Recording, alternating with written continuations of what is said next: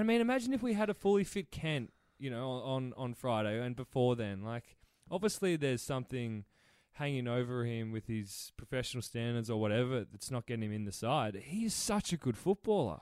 He is so good at his best. And I'd love to see him playing every week because he could be so important for us. I agree. And if I was Dean Kent, I'd be busting my balls to get back into this side. And any distractions and any little incidents that can land you in hot water and potentially put your career in jeopardy, like going out and indulging in a drinking session, maybe having 3, 4, 5 extra beers that you probably shouldn't have.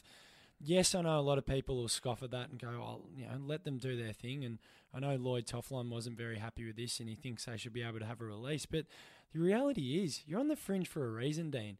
Goody's questioned your integrity as a professional AFL footballer.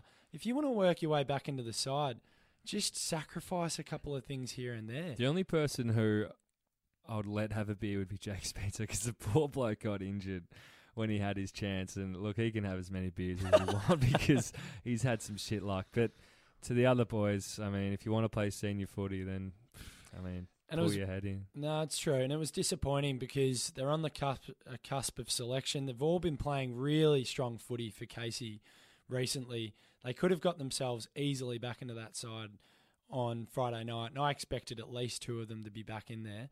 They weren't. They put their hand up for selection this week. And they've got to repay the footy club now. Not only the footy club, just repay yourselves. Start forging a decent career for yourself in the red and blue.